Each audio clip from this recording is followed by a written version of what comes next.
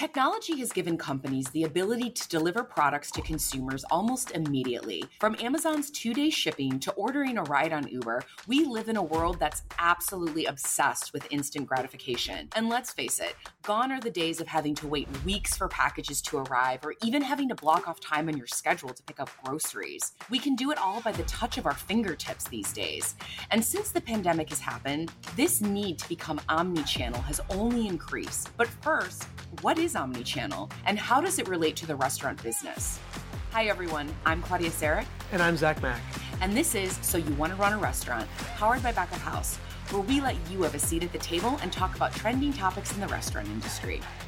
Square, a popular payments platform, says the average restaurateur expects that 62% of their 2021 business revenue will come from delivery and takeout, with 18% of restaurant owners and managers expecting to become completely dependent on delivery and takeout in 2021. Essentially, your customers want your product, they want it now, and they don't want to spend a lot of time figuring out how to order. For restaurants, being omnichannel is part of the restaurant experience now, and it means they're giving guests the ability to order and pay for their food seamlessly and without a major effort. Think of the time where you may have been binging on your favorite Netflix show and desperately wanted pizza, but didn't want to go down to your favorite pizza shop to order the pie. You pick up your phone, open up an app, and place an order. That's a restaurant successfully being an omni-channel operation. Now, being an omni-channel operation doesn't just mean they're on Seamless or DoorDash. It also means that they offer a wide variety of ways for customers to order or pick up food, or company-branded merchandise and other items. For example, since the pandemic, a lot of restaurants have paused using traditional reusable menus. Many have opted to create QR codes for customers to scan using their phone's camera that will then give them a digital version of their menu. Some restaurants have gone as far as to allow their customers to order and pay right from that same QR link. Having access to this technology not only reduces safety concerns regarding COVID exposure, but also allows customers to have more control over their experience. Instead of waiting for the server to arrive to ask for more chips and salsa and drinks, they can request these extras with a touch of a button.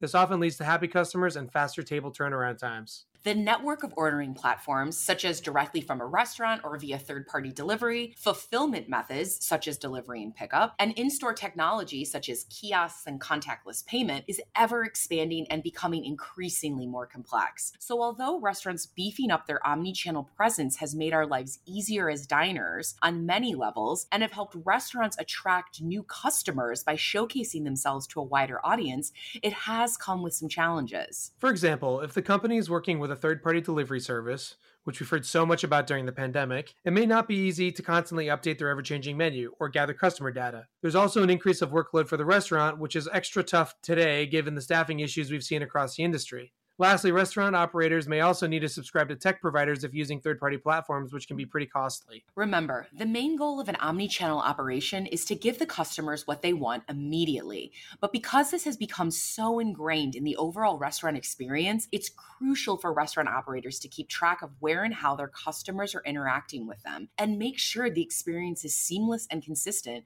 no matter what. Zach, have you implemented e-commerce and omni-channel solutions in your restaurant and bar? Just like we said, we were talking about earlier in this, we had no choice. We had to. The beginning of the pandemic was basically the biggest sign in the world. We had started implementing this before it. Obviously, we didn't have a ton of items that made sense for us to do delivery on. We had some of our retail beers going out, like packaged beers. Mm-hmm. But once we hit proper pandemic, we didn't have a choice. Just like from a regulatory standpoint to be safe for our customers, for our staff, for COVID regulations, we had to. And I mean, literally every business I know in the neighborhood had to implement, if you're just talking QR codes, all the way up to signing up for every third-party delivery service there was, just to make sure you weren't missing any possible avenues to get picked up. We got lucky and we were able to manage that more successfully than I think a lot of places, because it's a lot of work on top of just running your day-to-day. You've got to suddenly learn how these systems work. It upends like what you're used to in a lot of ways. And during the pandemic, you didn't know what to expect on a day-to-day basis. Yeah, that's so interesting. So I think one of the things that I loved about the influence of online ordering and third party was that it was allowing me to try restaurants that I had never had a chance to try before, and that some of them that I didn't even know existed in my neighborhood. I mean, some of them may not exist in your neighborhood. Like, I remember seeing things pop up and I'm like, how did so many restaurants open during the pandemic? And then I'm like, oh, they're not a physical location. they're just like they're setting up, or they're like working, they're ghost kitchening, they're like doing their thing. And then also too, I remember like it actually became a bit of a problem, but there were certain restaurants around town that were super exclusive that never did delivery before, and now all of a sudden that was like their line of income. So they were selling these like expensive dishes. Right. I mean, hopefully the food was traveling well for these people. God knows they're paying a lot of money for it. But that was like one of those things that people were like, I'm going to treat myself to like a $250 dinner that's going to be brought to my door. And that did kind of like take the idea of like fine dining and transporting it to. I honestly thought it was kind of cool because like they still use the plastic solo cups that they use for the same condiment holders at like these high end $400 a head restaurants that we do at smaller restaurants. It's like some things you just can't dress up, but it was interesting to see. You got to stay humble. You do, and I think the pandemic taught us that. But yeah. I think, did you like? I know on our side in New York, we that was how we got through. My fiance and I would treat ourselves to like a really nice meal every once in a while that we missed and we want to support. Oh yeah. But what did you like did you think even outside pandemic times, like does this sort of thing, like what I've always found that there's certain things that transport really well and I'm like super down to order that way, but I don't know if it exists well for like it's a different kind of service for different types of restaurants. Mm-hmm. I agree. I mean, in Chicago, talking about the high-end restaurants that pivoted, the big success story here was Alinea and Nick Kokonas's restaurant, where they decided to do meal kits and to-go items. And Alinea has a price point of, it's a prix fixe menu. I think originally it was $300 a person, $500, or maybe even upwards of that if you did wine pairing. And they did these amazing meal kits. And I like that they did that. It was baked. Like some of them were only baked halfway through. And then when you got home, you did the rest of the stuff yourself. So it made that experience of the restaurant at home, it kind of elevated that whole thing. Yeah. So it wasn't like you were going to get, hey, we know that a beef Wellington isn't going to do very well if it's sitting there for 30 minutes between door to door. So we're going to get it all ready for you. And then you're going to put it in the oven and you're going to make sure that everything is nice and perfect when you get home. So I like that they did it that way. I think for me, the basic staples always travel. Like there's some basics that always travel well, but even when I think about like a burger, like separating the bun so that by the time you get it, it's not super soggy. I think there's little things that I saw a lot of restaurant operators doing during the time that was trying to make those items more easily traveled. Yeah. I honestly noticed that so much. It's like, I think everyone they were learning beforehand because delivery became so much more of a thing. Like it used to be, if you're a certain kind of restaurant, like why would you offer delivery? No one gets product XYZ delivered, but that's completely turned on its head. Not just because of the pandemic. I feel like that was coming anyway. Mm-hmm. But you're right. Like I did see online a couple articles about how in New York, all the very fancy high end places have actually pretty much already killed off their delivery. But I don't know if that's very surprising. Mm-hmm. But I think a lot of the places that I think a year and a half ago would have kind of been like tepid on the idea have kind of like jumped headlong into it, and their product has gotten better as a result. Like everyone's kind of like the knowledge is becoming a little more passed around, and it's making it easier for themselves to justify it. Mm-hmm. I think the other thing that came out of this whole trend for me though was the convenience factor, which we talk so much about when we hear about omnichannel, but even the QR code menus that you see now. I mean, there's been this debate of our QR code digital menus going away. Are we going back to paper? I don't know. I think it's going to be a real mix. And I think it depends on the price point of the restaurant, to be quite honest. Yeah. But the convenience of seeing, for example, when I Google a restaurant, knowing that 90% of them have their Google pages up to date. So I know what times they're open, when they're not open. They've got a list of all of their, hey, you can order directly from us, or if not, you can order from Grubhub or DoorDash or whatever. Here it all is. To me, having the digital presence and allowing you to update everything at the tip of your fingertips feels so 2021. Like that's the experience that diners are looking for. I went to dinner a couple of weeks ago in Brooklyn, and we sat down at a German beer garden afterwards. The restaurant was working off of a QR code system where it pulled it up and it gave you their entire list of like all the German beers that they had. And then all you do is like click the button, what you wanted, and they would bring it to you. That was the first time I'd ever experienced like ordering from my phone in an establishment. And it was for a place like that where I was like, I'm just ordering a beer. It was incredibly convenient. And I remember thinking like, this is great. Like if this makes a server's job easier, as someone who, like, I always run decisions and stuff by my staff. Kind of like, is this going to make your life easier or harder? Yeah, I like that. And it seemed like they were just like they were pumping through service so fast. And it was initially started, I think it must have been like part of for safety, like everyone's seated outside, so they probably have like a server who has to cover more territory, and this probably makes it a lot more easier for them to like make sure they're getting things out.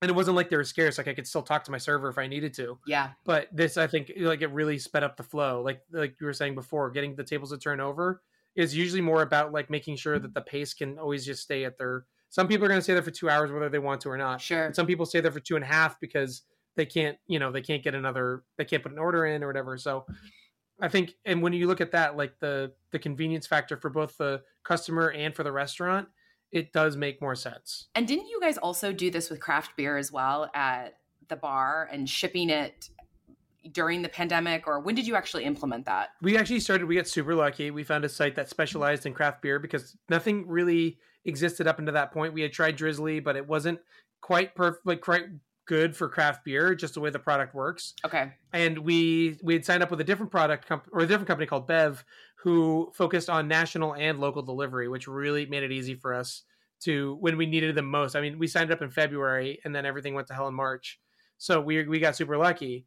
But it allowed us to more directly appeal to people who are out there to shop for craft beer, where Drizzly is great. Like if you want a bottle of red wine and a bottle of whiskey, like you can get that. Mm-hmm. But like when someone comes on, it really enabled us to set up a digital storefront to like let people shop for craft beer in a way that takes the process that you get coming in and like walking through the fridges and like selecting what you want and putting it online.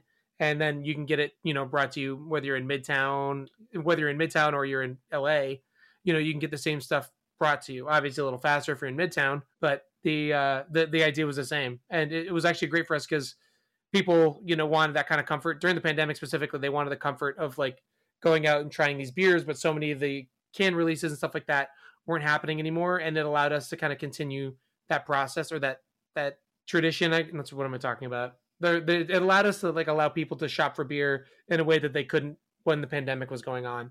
And it seems like it's going to keep going. Our orders haven't really slowed down, even though they can go out and shop now. I think the convenience factor and the fact that we're allowing people access to beers that they can't easily get in most corners of the country, even in parts of the city, is something that people really like. So I like it. If I want a spicy margarita and I want it, I'll send you some beer. Yeah, perfect. All right, I'll send you my address, Zach. Here we go. I'm interested to see though, because it's like all comes down to local laws again. We got a huge windfall of government support for changing certain things, like putting cocktails to go here in New York, which is something they were really hard fast against for a long time. And now there's a huge debate going on whether or not they're going to allow that to continue. Yeah. And I think given the lack of overall stimulus and kind of recovery money that we're getting from the government directly, it's either going to have to come in the form of direct stimulus, or they're going to have to be like, okay, keep operating in a way that's going to allow you to see a bigger return, like bigger sales. Mm-hmm. And it's going to be stuff like that. Like people, I think the idea like that people are going to be ordering delivery more now because it's become more ingrained in the last year is one of those comforts and conveniences that I think we all now we won't take for granted. Oh yeah. I totally agree. And it's like, if I'm sitting on the couch, I'm like, okay, yeah, I'm getting this food. I want a spicy margarita with it. I'm going to tack that on the order. Yeah. It would really suck to lose the ability to make that extra money in a sale. Mm-hmm. I agree.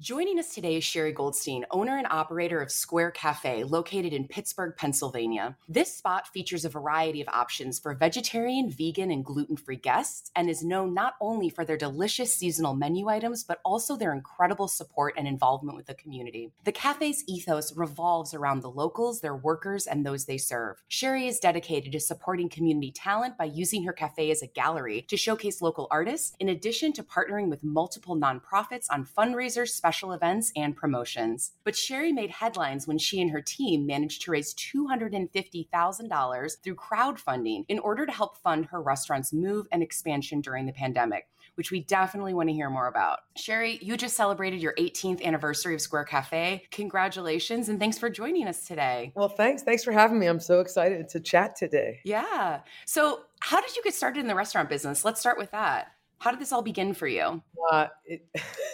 Not typically.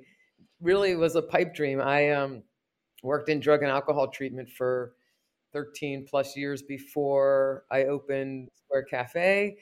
And, it was just this thought that I had to have a cool little cafe that, you know, my friends would hang out, and it would have cool music and cool art and great coffee and great pastries. And, it was like this crazy fantasy. And that was happening in my head for about 5 years. And a few years into it, I started looking for spaces and looking around in different Pittsburgh neighborhoods. And then everything kind of fell into place in 2003. And I found a spot in a neighborhood that I lived in, and ended up starting with breakfast and lunch. And it's 100% different than what I thought it would be.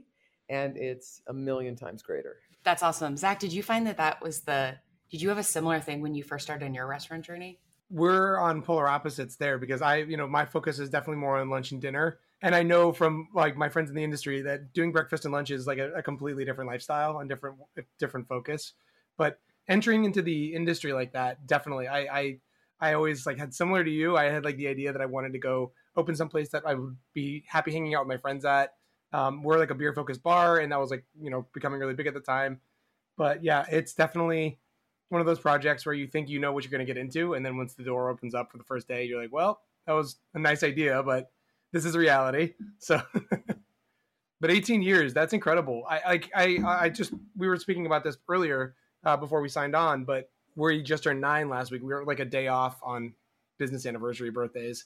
And I'm just really, really curious, like, if you could like go back in time, like the week before you opened in 2003, and tell yourself like, okay, you're never going to believe what's going to happen in the next like almost 2 decades, what would you tell yourself? Because I remember like thinking back, I was like, if I could go back to 2011 and tell myself, get ready, like I would, there's just like a million things I would say. Like, what would you tell past you? Yeah, that's great. I would say relax a little bit more, like chill out. A little anal and intense, and can be a bit of a pain to other people, I think, at times. So, I want things to be perfect, and Yeah. there is some perfection, and there also is some gray area where I've got to be comfortable. In the beginning, it's really hard. You come in, I came in as a bit of a perfectionist, which is a terrible mindset for any public facing business. You want to do well, but you don't want to, stifle all your creativity, just trying to make everything perfect every time you do it.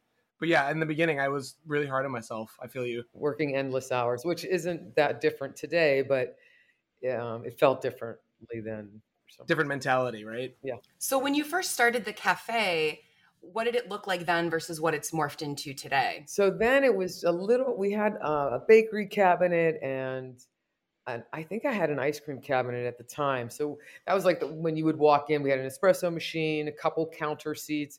Mostly it was a dining room. The whole space was only 2,000 square feet. And the dining area with the espresso bar was probably about 900 to 1,000 square feet. So it was not that big. Today, that changed annually all the time. We were constantly upgrading, scaling, changing the details, creating more counter space, squeezing tables more together, getting rid of the bakery cabinet because that wasn't, where the money was. And so everything changed all the time.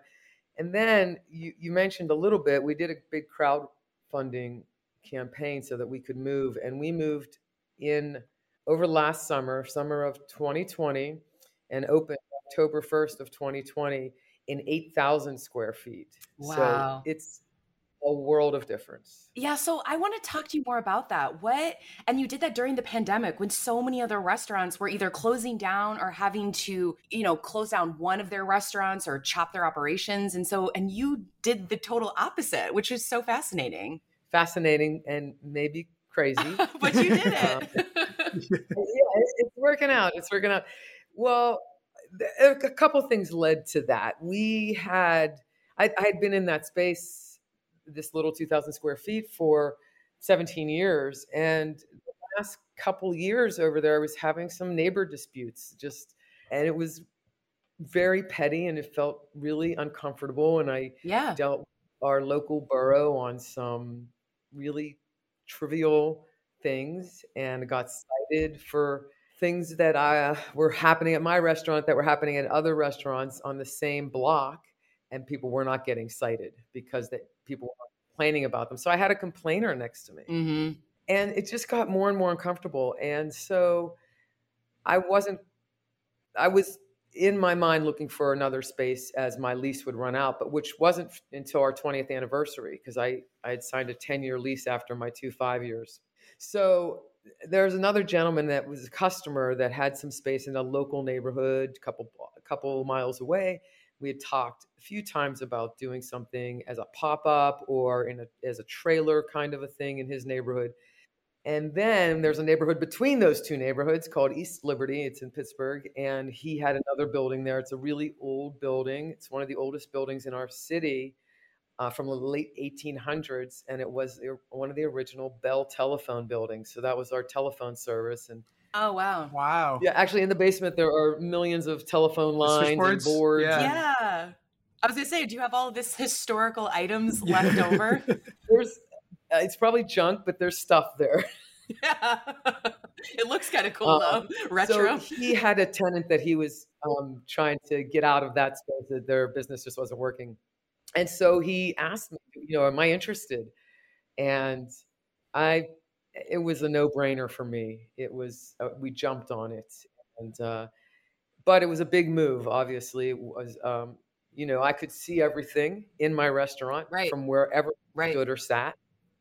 And this new place is very different. We all have walkie-talkies. We're walking around like they did it in the Gap in the early 90s. Oh, yeah. Got earpieces. Wow. So you're very high tech now. Oh, we're high tech. Yeah. Yeah. So, but what made you want to go do the crowdfunding aspect and not to the traditional loan from the bank? I mean, did you know that the community was going to be so supportive? Because I heard that you raised the money really fast. We did. We're really active in the community, and we've created, I call our business a co-op, even though, it's a corporation, obviously, but it's really very cooperative. We're really active in the community. We participate in whatever our customers are up to and into. We're happy to support. We partner with many nonprofits around. And so we have a lot of really good customer support. It's become a community gathering place. We've been in our restaurant many times where neighbors who would just wave to each other now are sitting next to each other and getting to know each other, and they become not on their street but at the cafe. So it's been interesting. Mm-hmm. So we did feel confident that we would have we would be able to do it. I also had opened another business in 2018, in the summer of 2018, in my same neighborhood. It's a little market and prepared food store. And for that, it's called My Goodness. It's a great little spot. It's all local products. And so for that, we did a little crowdfunder. It was just $30,000. We literally raised it in 36 hours. Wow. And it was really quick. So my experience was good with it. And we had a lot of... Also, opening a prepared food business in 2018, good move. Yeah, it was a good move. And we're still figuring it out. It's a whole different business than a restaurant. Oh, yeah. As we've all learned, actually, right? It's becoming more... Yeah. You don't realize it's not the same thing when you're plating to go as it is to stay. Yeah.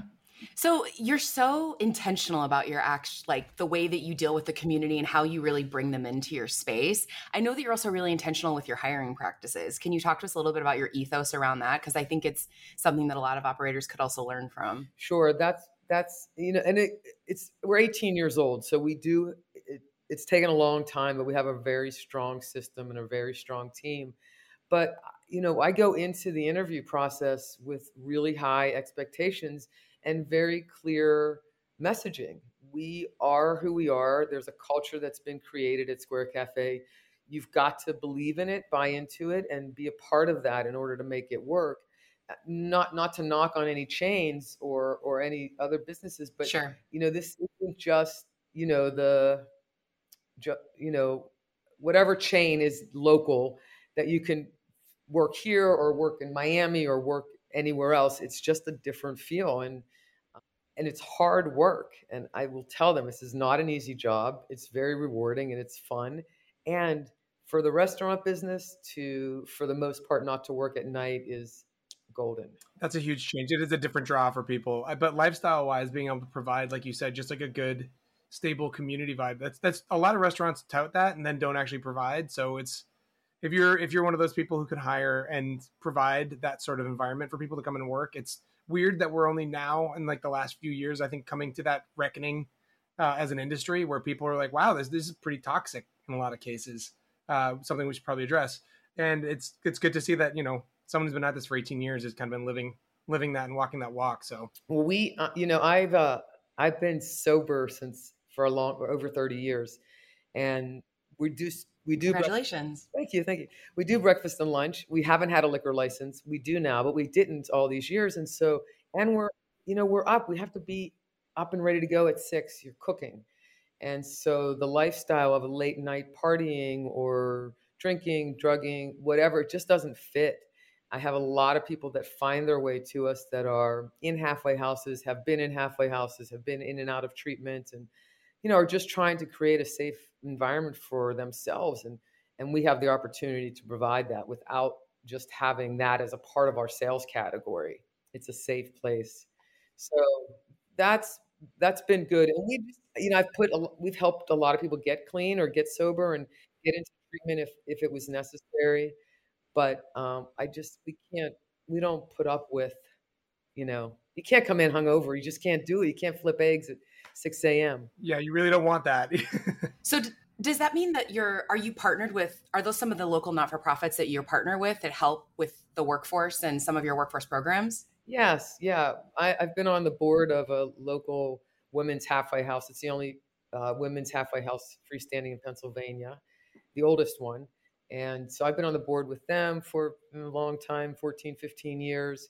And we've had many of their residents come through and be employed with us, either during treatment or even after treatment, and have stayed. We work with the Goodwill Industries. We work with a couple other treatment kind of facilities. We work with a couple schools that have students that are on some type of spectrum or that aren't what people might say is typical. So we've had autistic kids, I have Down syndrome. We have, doesn't really matter as long as you want to work and you have a good attitude and we'll find a place for you to work with us. I love that. No, that's really refreshing. Honestly, like I come from a different line where we're a night focused place because we do lunch and dinner. But like you said, but we try to hire from within our community as much as possible. Of some other guests we've spoken with, I've mentioned this, but I feel like it really does a lot to have people invested in the place because they live nearby, or if they just feel comfortable coming into work. You don't want one of those places where people show up already begrudging the kind of space they're going to be in, especially if they're in a phase of life where they're looking to make some changes.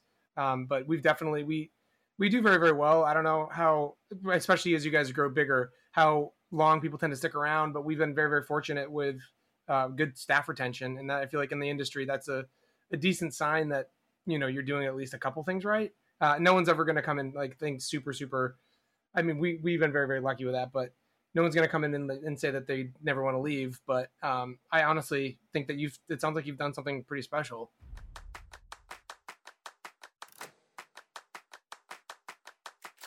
So You Want to Run a Restaurant is powered by Back of House, the leading independent platform for independent restaurant operators to find, filter, and save on the technology they need to succeed. If you haven't checked them out yet, you need to head to backofhouse.io. All of their resources are free, and don't forget to subscribe to the free weekly newsletter while you're there. This is honestly one of the best weekly restaurant industry roundups that I've ever seen. Their incredible team of writers cuts through the noise and gives you the headlines that you actually need to see every week. It's built for restaurant operators and those in the industry, and full of important industry news, expert perspectives, and special offers on cutting-edge restaurant technology. Follow Back of House on Twitter at BOH_news and at We Are Back of House on all other channels.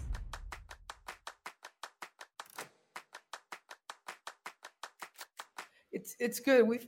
My general manager came in as a part-time server, part-time cook, because he was raised in the restaurant. He worked at chains from the time he was a teenager and could do dishes. And wow.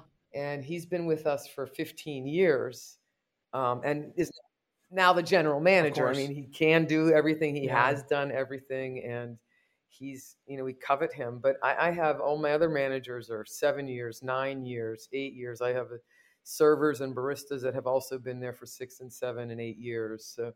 And then, of course, there's new people all the time. We expanded so much that we've had to hire a good amount of people. Wow. And I mean, what is it that you think? Is it just the way you treat them? Do you give them special offers? Are they all full-time or no, you said one of them's part-time, or some of them, I mean, how many are full-time and how many are part-time? How does that work there? Yeah, right now everybody's working at least 40 hours a week. We have Wow. I mean, I can say everybody, but we do have a couple autistic kids that work 20 hours a week. But yeah, the kind of like the rest of the staff, we have such a crisis in hiring right now that, my ideal goal is for people to work 4 kind of long days and then at 35 to 40 hours. We just aren't able to do that right now. So people are up over that. But I think that to me, that schedule is ideal, because when you have a call off or when you have something where you need to fill in, you have people that aren't worn out, that are typically working 4 days a week and don't mind putting in an extra day or two. And then you have people that are refreshed and really look forward to coming to work and work it hard. And then they know they have these decent sized breaks. 5-day work weeks are where we are right now. And the managers are always at 5 days, but the other servers and cooks, it's really nice to keep them at 4 days and in that full-time kind of range. That's an incredibly good philosophy. And speaking from experience, I think across the industry, how many people come in based on how so many people make more money. If they're waiting tables, they want the extra shifts because that means more money. But the truth is, it's like, if you don't come in sharp and you do those 5-6 day weeks of just backbreaking work, it really does change. It changes the vibe of the business too. Having exhausted front of house is really, really tough. So that's really great that you consider that. I remember in the beginning thinking like, oh, this is how it's going to work. And I was, working front of house quite a bit back then as well, and learned the very hard way that, 6-7 day weeks, you can focus on a bunch of stuff, but putting yourself out there like that doesn't usually end well if you're in the long run. So that's a really great philosophy. We'd like to get back to being able to actually implement it, but we'll get there. So I want to talk about your menu and the fact that you're a sustainable restaurant. I know I was reading on your website all of the things that you guys are doing to be sustainable, and I think it's awesome. Can you tell the listeners a little bit more about that? Well, I think it's really our responsibility as humans to maintain our planet and think about sustainability in terms of the planet, but in terms of lifestyle and people's energy and just what does sustainability mean in relationships and all of that stuff. So of course, we've changed light fixtures and we've changed plumbing ways. We compost thousands of pounds of food waste. Our trash is minimal compared to our composting. I offer healthcare and dental and vision and life insurance. We offer paid time off. All of those things that enable you to stay upright, right, and not beat up and worn out and that kind of stuff. Right. So I feel like if I want the benefit, if I have healthcare, you should have healthcare. There's no reason I should have healthcare, and you're working as hard as you're working. You should have healthcare also. So we've offered healthcare for a long time. I love that. I love that your own act of care is put out to your employees as well. And then the community cares for you in your time of need as well. It's just this, I don't know, it's this great cycle that. Yeah, no, I'm glad you brought that up, because during the early stages of the pandemic, our space was very small. There was no, first of all, it was no dine-in anyways, but even as things started to loosen up, our space was so small that there would never be dine-in where we were. There was no 6 feet. We were literally, it was very family style. And we turned the front house of our restaurant into a grocery store, essentially. And customers did just kind of belly up and support us in moving all of that fresh product that we had in-house and selling it. We unloaded, gave away with our local produce company about 8,000 pounds of produce in the first 3 weeks of the pandemic, because you probably know, Zach, the food was there. It was grown. It was in shipment. It was coming. And it wasn't getting to the grocery stores. There were so many ramifications of the pandemic, but we had it. We had a produce provider that had, thousands of square feet of refrigeration that was just going to go bad. because the schools were out, the hospitals, all of these things were happening. So we really liked that relationship with the community and supporting each other. We had a very similar trajectory there. My model is very different because the laws in the state, we're allowed to have a store up front for retail where we sell beer and a bunch of groceries to go as well, cheeses and bread and things like that. But at the beginning of the pandemic, my business partner and I decided the same thing. We had so much stuff that we had ordered anyway, and we just decided to turn around and really beef up the store offerings because we couldn't do any on-site operations, and the community clearly really needed it. People were kind of panicking. No one was really comfortable in Manhattan going into the grocery stores amongst big crowds of people when there was so little information out about like what was actually happening. And those first few weeks, I remember the interactions I was having with people about just how happy they were to see produce and things like that available in a store that they didn't normally equate with that. They were like, this was kind of amazing. And still think back on those interactions and how long ago it feels. And just kind of, it's one of the weird, and as the things were getting really scary, that was one of the most like lively or one of the most uplifting things that happened during the whole pandemic. And it came not really out of necessity. It just kind of felt like the right thing to do. So it's cool that you guys were able to do the same thing. And it did By Goodness or My Goodness do the same thing? Were you guys still operating during the beginning of the pandemic? Yeah, actually, we were pretty new, right? 1.5 years old. And so we became a staple for lots and lots of people where we hadn't really broken into the market yet. So it really kicked off My Goodness's grocery sales, of course, and prepared stuff, both. Was there anything else that you did during the pandemic or that you switched around that you think you're going to keep? Or you've continued to do? Yeah, for sure. We, the one thing that we did was we stopped using all third-party delivery service and went to our own delivery drivers. So, that's interesting. Yeah, we knew the pandemic was going to shut down within that week before. It was very similar in New York as it was in Pittsburgh and Ohio. And so we knew they were going to shut us down. And through those 3 days right before that, I just sat down with my managers and we developed a plan on how we were going to make this happen without laying people off and creating volume. So we turned our personal vehicles into delivery vehicles. We started to deliver groceries and our prepared stuff. Of course, people order right off the menu. We went to an online menu ordering system. And then since then, we've bought 2 vehicles that we've branded with our logo, and they're kind of cute little, all logoed out, and we deliver our own stuff. We don't use the third parties anymore. I love that.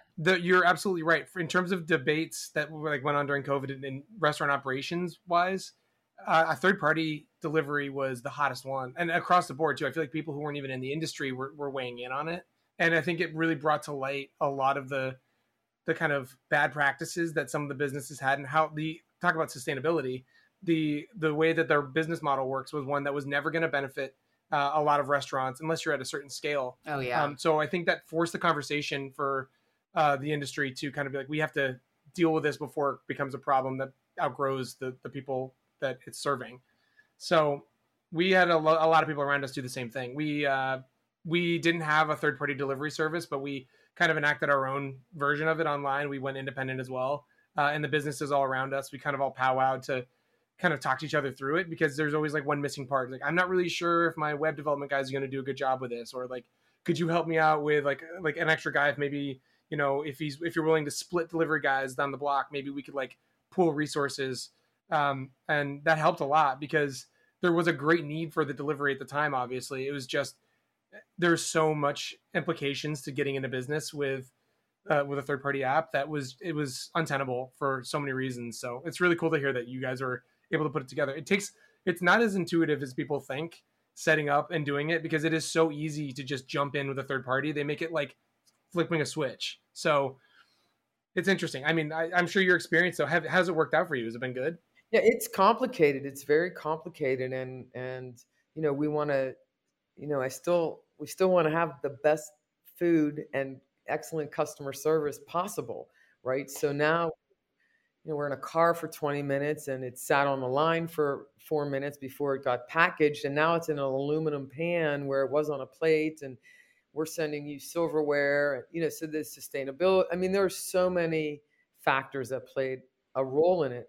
But our experience with the third party was that they were just run amok, truthfully. And the drivers did what they wanted to do. They weren't wearing masks when we were mandated in our state to wear masks. They would come in and just cut line, just like work their way right up to the register. When we had customers that were also standing there with groceries in their hands or waiting online to pay for what they had ordered and the percentages were unreasonable, unreal. I mean, up to 40% paying in fees. So, after I sell a $10 hamburger, which costs me $4, I'm literally making a quarter. And for that amount of work, it lost all credibility. Yeah. And I think I like that you talked about the restaurant experience, because we've talked about this so much before as well, Zach, and this third party and how you're giving your restaurant experience out to someone else to handle. And like you said before, there was a lot of conversations at the beginning of the pandemic, what packaging to use, what items are actually going to travel well and what aren't, what needs to be deconstructed so that the bun doesn't get soggy when it's delivered to you, like what needs to be separated out. And I agree. Even now when I order food from, I'm now that it's warmed up in Chicago, I'm going out a lot more, but to outdoor patios. But when I would get food ordered in, I would try to ask for no silverware, no extras, because I'm really big on that myself. And I think about all the waste. It's so much. So many packets, so many things. Yeah. It'd be interesting to see what some statistics are as the next year or so, because the waste that we created this past year and a half was really extreme. I mean, and with plastic more than anything, a lot of the other stuff does eventually break down and it's not as bad, but the plastic itself. I shudder to think about it. And we use compostable packaging, compostable silverware, compostable cups. And again, another 20% on top of the costs, Yeah, it's not cheap. We have the same. I run a seasonal business out on Governor's Island, and we're required out there to produce zero waste. So we're not allowed to bring anything. We can't sell like individually packaged chips or bottled water in plastic packaging. We can do recyclable cans and bottles, but every other utensil, plate, everything we use has to be compostable. And because of that experience, we knew how to kind of switch over. Like we can use the corn resin cups for people who are staying, and a lot of our utensils, same thing, they're compostable. But it's still, at the end of the day, I remember thinking, I was like, this is ungodly how much we're throwing away. So much more waste was generated for a time when our business wasn't even as booming as it was in normal times. And I shudder at the thought of it. So, and I think going forward, a lot of other people I've spoken with in the industry like share our vision on that or share our opinion on that. And I'm really curious to see what the green initiatives look like in the next 5-10 years as a result. I know everyone already had that in the front of their mind, but I feel like there's a kind of revived incentive to be really good about environmental stuff. It's a challenge. We work with a system that's already been built for online ordering, and we can manipulate it a little bit, but we want to ask if you want utensils, if you need butter, if you need syrup, salt and pepper, all that stuff. And we have a default that if you don't request it, we're not going to send it, right? So then you end up in this battle with the customers. Like, why wouldn't you send me ketchup when I ordered French fries? Like, well, it was an option for you to order it. You missed it. I get it. And you know what I mean? So then you feel like you're sending stuff out that's going to the trash, or you're sending stuff out and you're not sending stuff out that people need. It is really a conundrum. It's been a challenge. I'll tell you, customer service, that's what we're best at right now, is apologizing for not understanding you or not, giving you what exactly we thought we were giving you. I feel like I told someone, I was like, the phrase of 2020 for me was, I'm sorry. Seriously, I talked about that with so many people. It was just like, I'm so sorry. And I was like, for so many reasons, but I'm super sorry about this. So yeah. Sorry you didn't get ketchup. Yeah. I feel like I say I'm sorry a lot on the podcast for all of our tech glitches, which our listeners never get to hear. All right. So I want to talk about some of the fun stuff that you've done in your restaurant. I know you did a flash mob for your 16th anniversary. I want to hear more about this. Yeah, we've actually done a few flash mobs. I love that. I know. Well, I like a party. We've done a few of them. We did a flash mob where we went through a flash mob company. It was actually based in LA, and found they found a dancer in Pittsburgh because we have actually a bunch of art schools. So it all worked out, and we practiced. We went to this evening rehearsal a bunch of nights. We called community members in, just kind of put a calling out, and it was a secret. Nobody knew where it was, what it was for, anything like that. And then the morning of the anniversary, we have a DJ at our anniversary every year, so a song comes on, and all of a sudden all the people just start creeping in, either up out of the seats or creeping in from outside, and we break out into this whole dance routine. With it, we all had the same shirt on. Like us. Very cool. Yeah, exactly. Again, listeners can't see it, but we are all matching today. So exactly. Please tell me though that the flash mob is somewhere on YouTube that I can watch. I need to see this. I gotta find out. We've done a couple. So we did that one, and then we did another. Then we did like a drum. There's a drum line that plays for the sports teams in Pittsburgh. So we had them one year, the drum line, and they came, and all of a sudden they start walking in from different parts of the block, and you can hear all this drumming, and then they just, they're like mad skills, and they're just going nuts on each other's drums, and so that was so much fun. I mean, I bet no one needed extra cups of coffee after that. I'm thinking about 8 a.m. when I'm sitting here with pancakes and eggs, and I'm like, no more refills on my coffee, please. And it's like Sunday morning, you think you're just gonna chill, maybe bring the newspaper in the olden days. Mm-hmm. And then we did a steel drum band one time. There's a high school that has a steel drum band in our neighborhood, and they brought a bunch of kids over, and my son was actually in the steel drum back in his days, and they played on the street in that. So we've done a few kind of flashy mobby things like that. We always have, for our anniversary, we always have a balloon artist guy. He makes these amazing hats and animals and umbrellas and swords, and the whole dining room is full of these 8-foot hats off of, grandma's head, and the whole family sitting around a table eating pancakes with these colorful balloon hats. And we have a DJ, and that's so much fun. So my last question for you, Sherry, is what's next for Square Cafe? What's next for you? What does the future hold for you guys? Besides the brand new big digs that you guys have. Yeah, it's amazing. We have several different dining rooms. We have a rooftop deck. We bought a liquor license, which in Pennsylvania is a bit of a hassle. But so now we're selling mimosas and really fun cocktaily, brunchy types of things. Some local beer vendors are in. So that we just... Are you working with the Brew Gentleman by any chance? I've worked with the Brew Gentleman way back when we were in our old space. We did a brew that was a pumpkin walnut pancake batter, which we do on our menu. We did a beer with them. And so in the fall... No way. Yeah, this has got to be 2010 or something, or 11. I don't know. It was a long time ago. We did Yeah, that's right when they were starting. Right when they were starting, yep. But they were just literally, they're on the same road as I am, about 1.5 miles away. You're kidding me. So Matt Katase is a good buddy of mine. Okay. He used to come visit New York, and he would always post up and hang out, and we became good friends. Yeah. And it's just fun. They're honestly the best beer I've had in Pittsburgh, which is saying a lot because you guys have some good stuff. We have a lot of stuff. That's incredible that you've worked with them. That's so cool. So yeah, we did a pumpkin walnut brew in the fall one year with them. I think it was called Square Cafe. So cool. Pancake, or something. It was cool. I got to ask him about that. That's awesome. Yeah. Sorry, I didn't mean to derail that question. I just realized I meant to ask that earlier. Yeah.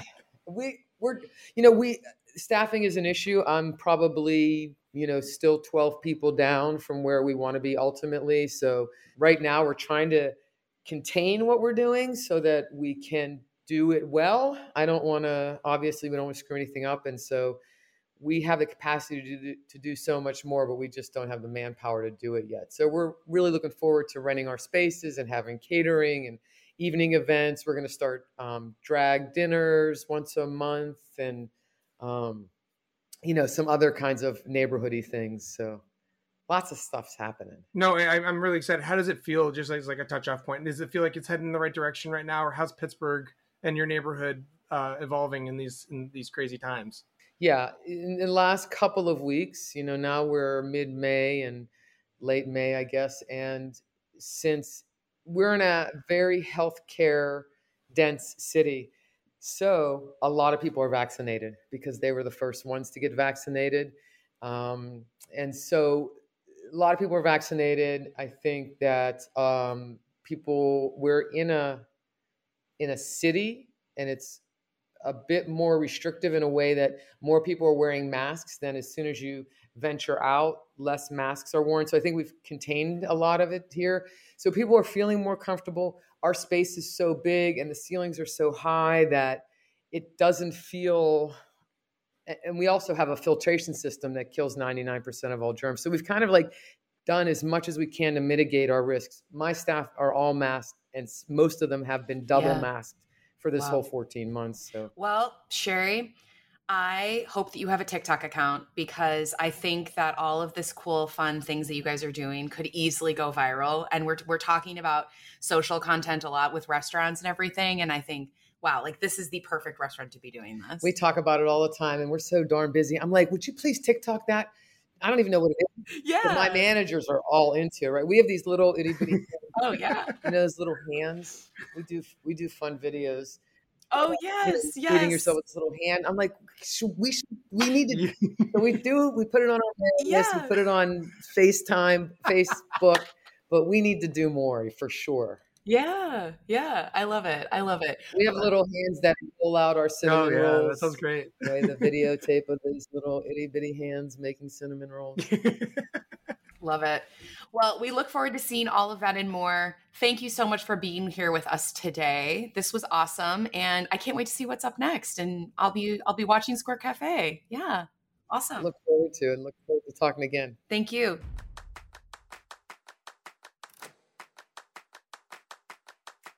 Want to hear more, listeners? Then you need to head to backofhouse.io, where you can find the latest on restaurant technology, food service industry news, a ton of free how-to guides, like how to digitize your space, how to work with food influencers, the latest on restaurant relief, and more interviews with industry experts. And while you're there, definitely remember to sign up for their free weekly newsletter, Eat.News. Back of House has a team of food service industry writers and journalists who cut through the noise and give you the headlines that you really need to see each week. This is honestly one of the best weekly food service focused newsletters I've ever read or seen, and I wouldn't say that if it weren't true. Follow us on Twitter at BOH_podcast and at We Are Back of House on all other platforms.